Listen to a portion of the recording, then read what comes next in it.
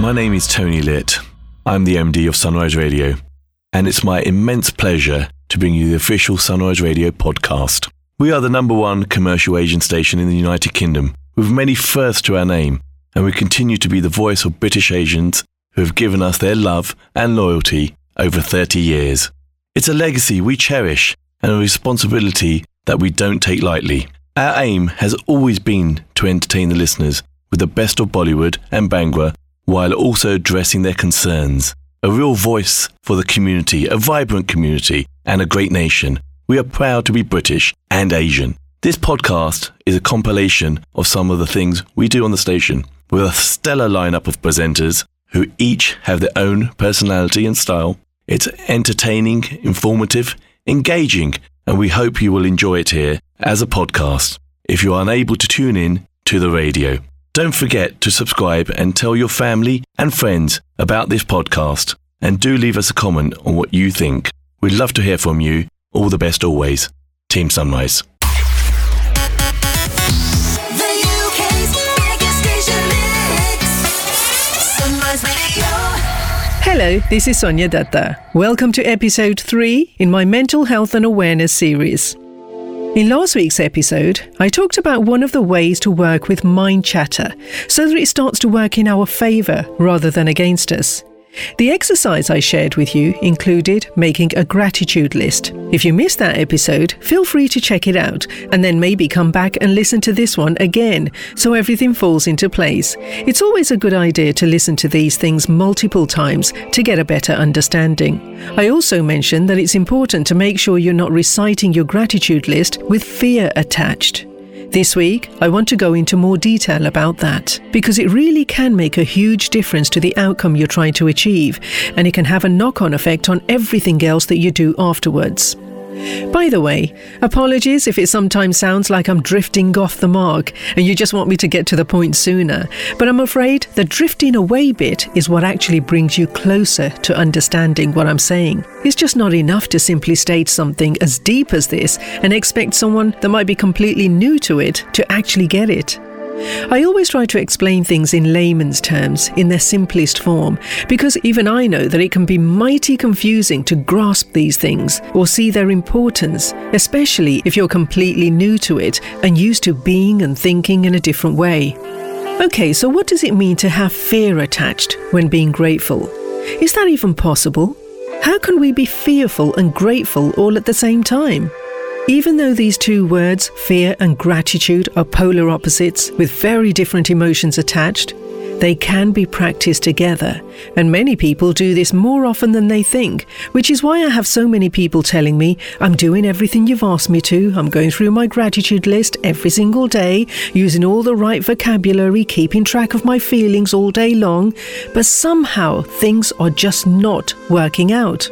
What they don't realise is that progress is progress, whether good or bad, and they're seeing bad progress as a result of the fear that they're attaching to what they're doing. So here's the thing. One of the most important things that we need to learn and hang on to for life is that every word that we speak has an emotion of some sort attached to it. Every word. Majority of the times, we don't notice this, and the stronger the emotions, the more we notice them. And then we feel, act and be in a way that mirrors them. But how come we're so affected by our emotions? To cut a long story short, look at your emotions as a form of energy that is continuously circulated and transported to each area of your body. The type of energy that goes around will depend on what sort of emotions you're feeling at any particular time. Now, the subject of energy is huge, so I'm going to save that for next week's episode. Be sure to listen out for that. It is actually one of my favourite areas to talk about. Everything is about our emotions. It's our feelings that determine which way our life goes next. Of course, there's the practical side to it, where we must make decisions and take action. But believe it or not, these things are secondary. It's how we feel about something that will motivate, demotivate, or push us to make a certain decision or take a particular route to somewhere. Everything that happens as a result of how we feel. So, if everything happens as a result of how we feel, isn't it important then to take this into consideration when working with our gratitude list? I mean, what is the purpose of a gratitude list? Why do people even have one? A number of reasons, really. To stay grounded, to give thanks to the Creator, and mostly to help attract more reasons to feel grateful for. So here's the difference between saying your gratitude list with pure gratitude and saying your gratitude list with fear attached.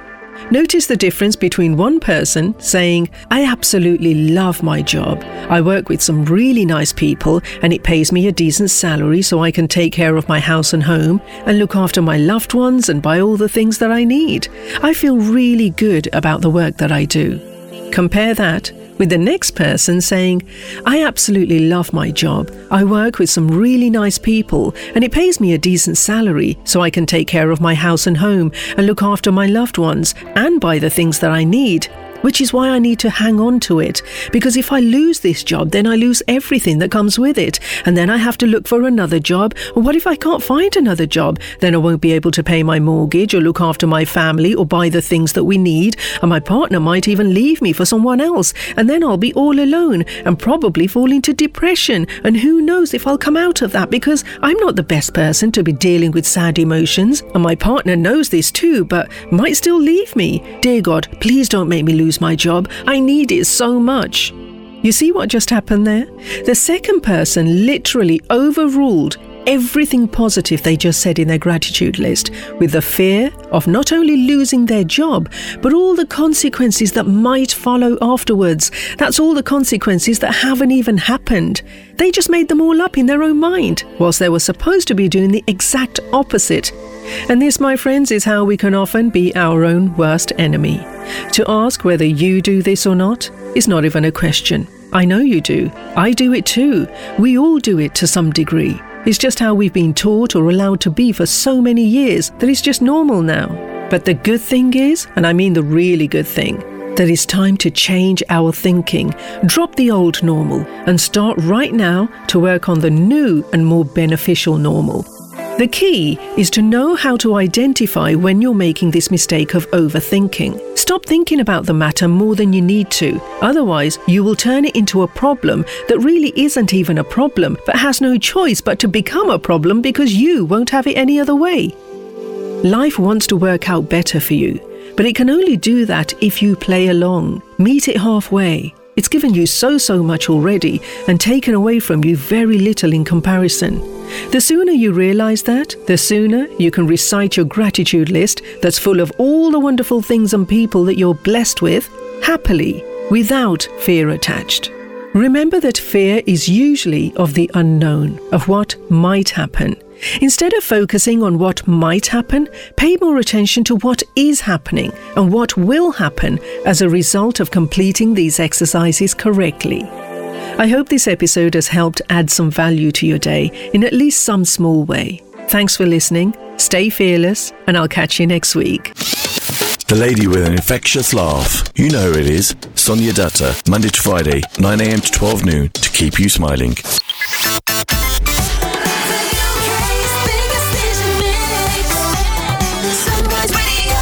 Hi, this is Anushka Arora. As always, lovely to have your company for the Sunrise Radio podcast. And this week, I have another special guest on the show. Here I am then this week sitting down with my favourite brother duo, Amaal and Armaan Mallik. And they speak to me about their recently released song in bell bottom Tum Aaoge, as well as the most cutest interruption that we had in the interview. Firstly, boys, congratulations on Tum Aaoge. I think I'm just going to be saying congratulations to you every time I speak to you. It's another one in the bag. But how are both of you kind of taking in the success of this song, especially for it being part of a movie that is releasing in cinemas after such a long time? So Armaan, I'll start with you first. I think it's a blessing to be a part of this movie because I believe that bell bottom is in a way going to roll the ball for the whole Bollywood industry. We've been closed for I think 17 months now, if I'm not wrong. Yeah. And a lot of technicians, a lot of cinema owners, a lot of distributors, all have kind of like, they don't know where to start from. They're all starting from scratch, and it's economically, it's been really, really bad for all of them. So I'm really glad that, we're part of such a movie that's not only tells an important, story and is really gripping, but also helps the whole film community and the industry in as a whole. And Tum Aaoge is a very special song. It's not just another romantic song, not just another ballad. It's a very meaningful song, very soulful song, and I feel like the lyrics really, speak volumes, even with the simple words. So Amaal and Virak sir are a formidable team. I think whenever they come together, they come out with gems. Be it Bol Do Na Zara, be it Main Rahun Ya Na Rahun, be it Tere Mere. And I'm glad that I've been part of all those songs. So yeah, I think over to Amaal to explain a little more about the song and the movie. Yes, go for it, Amaal. So for me, I don't know where to start, because Tum Aaoge is something that, I'm really proud of, because I feel, I've done lots of music and people love my music, but there was this thirst to put out music like this, which I had not done I've never done a song like this for a movie. It was maybe, people are saying they're happy it's reminding them of even Tu Bhula Jisse, which I did in Airlift. Yeah. Sorry. Armaan, can you tell mom not to call me? Just put it on airplane mode. DND. Wait, sorry. Mom, interview, time out. You're getting some candid stuff here. I love this. This is staying in the interview, not being edited out at all. You should. I'll call you. Good night. So whenever we do Instagram lives or some important interview, she has the most impeccable timing. She will come and call us exactly when it goes live. I love that. I'm so happy it happened in this one. So yeah, tell me. So sorry, Amaal, you were saying, and actually, I just want to just off the back of what Armaan said. Armaan, you said it's a very meaningful song, which it is. And I think both of you together work really well when it comes to meaningful songs. And I think there is, I don't know if there is still, which is a question I want to ask you, but there was this whole view of lyricists not getting their due. I did hear at one point a few months ago that lyricists aren't getting their dues, they're not getting credited. I mean, is that still the case? Has it gotten better? It's not there, but I think everyone's working towards it. And, musicians specifically, I can speak for myself. In the year 2014, when even I was like a young 23-year-old doing his first song, I still sent like an 8-line credit for my whole team, not just the lyricist. Every person who was involved in the song, because I think that's the only way for them also to be maybe getting some work. Maybe, a guitarist who's played for me, tomorrow, if that song is successful, he will benefit from it. So why should we take away that right from them, from musicians, from session musicians, from lyricists? And without the lyricist, no song, I don't think a melody will remain forever without great words. So why not? They are the most integral part of the song. And it's sad that, they had to do a song and, all of that, and do a video to speak about their rights. Yeah. Like they had to go to that level to tell people that we are not getting our due, which is sad. I think that's something all the labels also should look into all the time, that the composer and the lyricist and the singer, all three, but the lyricist is the only person who is not going to be able to get on a stage and, bag a show or do some brand endorsements, which, today it's an influential age. They are not those people with the kind of love a composer or a singer gets. So why make their chances even more harder? We anyway are not managing to duly credit them. And then there's no, everyone wants to show that link and say, check this out, I wrote this song. Yeah. And when you take that away from them, that's evil. That's not good. Isn't this just basic? Like, isn't it really basic? Just to credit people? I think the absolute it's the absolute basics that people don't get right. It's just, I mean, what are we asking for? I've written the song, or I've sung the song, or I've composed the song. I'm just asking for a credit. It's as simple as that. Just to be. It shouldn't be even something to ask for. Even there was this thing that I did. I've spoken about a dozen of times about this. When it was even the radio stations in our country, they would announce a song saying, check out this singer's song. It's not just that singer's song. It's all three. Just say composed by, written by, and sung by. Yeah. Sometimes they don't even say the singer. They'll say, is movie ka gana. Just, it's okay. But it's better to inform people, because anyway, people don't like, even now I have friends who don't know what music composition is. They still think, oh, Amal, you're a singer. You make songs. You sing and you make songs. But they don't know what is the composition aspect. They just know that acha ye gaata hai. Yeah. That's not it. We have so many great creators in this country, such great writers. And if we don't respect them, no one's going to choose this as their career ever. It's just going to get lesser and lesser. Absolutely. And I think it's thanks to people like both of you who are actually voicing this and are actually talking about it, because before maybe it was just like, it was just brushed under the carpet and it wasn't even spoken about. But it's nice to know that people like both of you are bringing it out and are actually fighting for it. Both Amal and I, we don't hold back. Yeah, I know. Yeah. Which is truth, good. I think that gets us into trouble, but we're okay. I know. It's good trouble to have, honestly. Because we're standing for something that's, right. Absolutely. No, of course. And, Amal, you said the composition of the music. I mean, there's so much detail and effort that goes into making a song. I mean, just explain how it works, because sometimes I know you're up at some really ungodly hours, composing songs.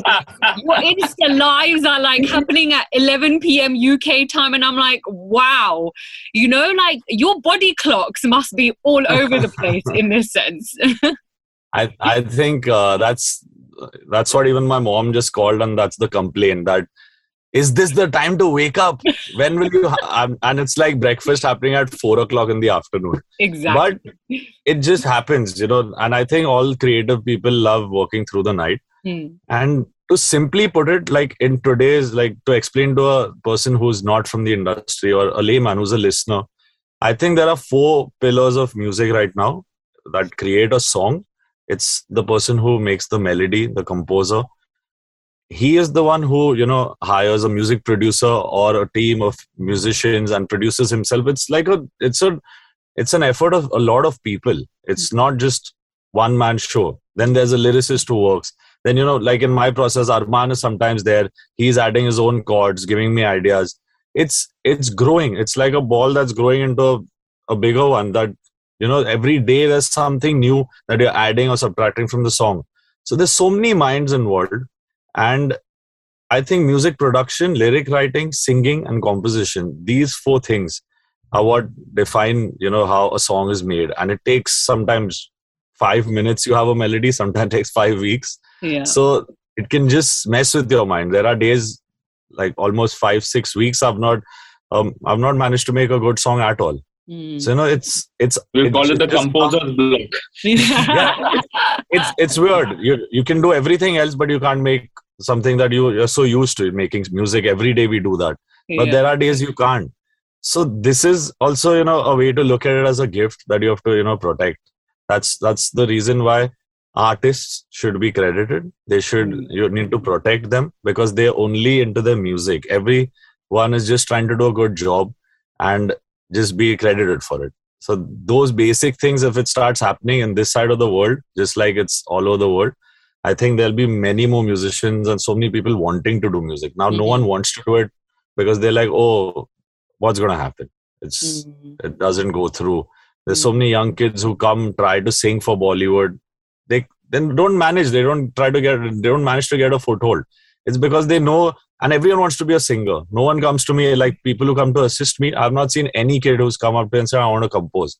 They say, we want to learn with you, but we want to eventually become a singer, which is great. But no one chooses music direction because they're like, what do you guys get? Yeah. That needs to change. And I think I'm leading that side of the movement where I think I'm going to change that.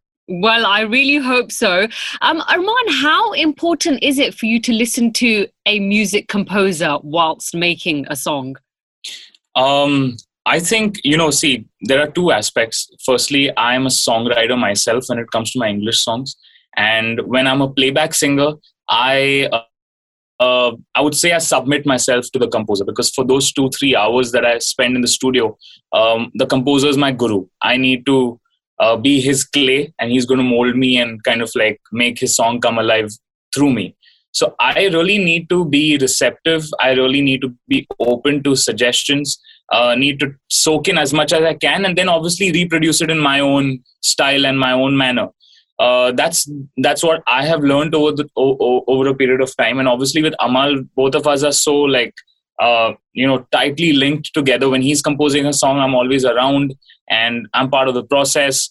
So, it's probably even tougher to do a session with Amaal, because he knows what I'm capable of and he wants to extract the absolute best out of me. So with Amaal, it's a very different process. But as of now, I think we've just come to an understanding of where I know where his compositions are leading, where he wants my voice to go, and how much he wants me to extract out of my voice. So I would say it's a collaborative process. When you enter a studio, you got to sit down with the composer and really understand his psyche, where he's coming from, because he's lived with a song much longer than you have. Because I've just come in and I'm just learning the song, and in 2 hours I have to sing something that probably the guy has been living with for 6 months. So that's also, I think that's also such an unfair thing. If you think about it, you call a singer and you give him 2 hours to understand something I've lived for maybe 6 years. Exactly. So it's never going to happen.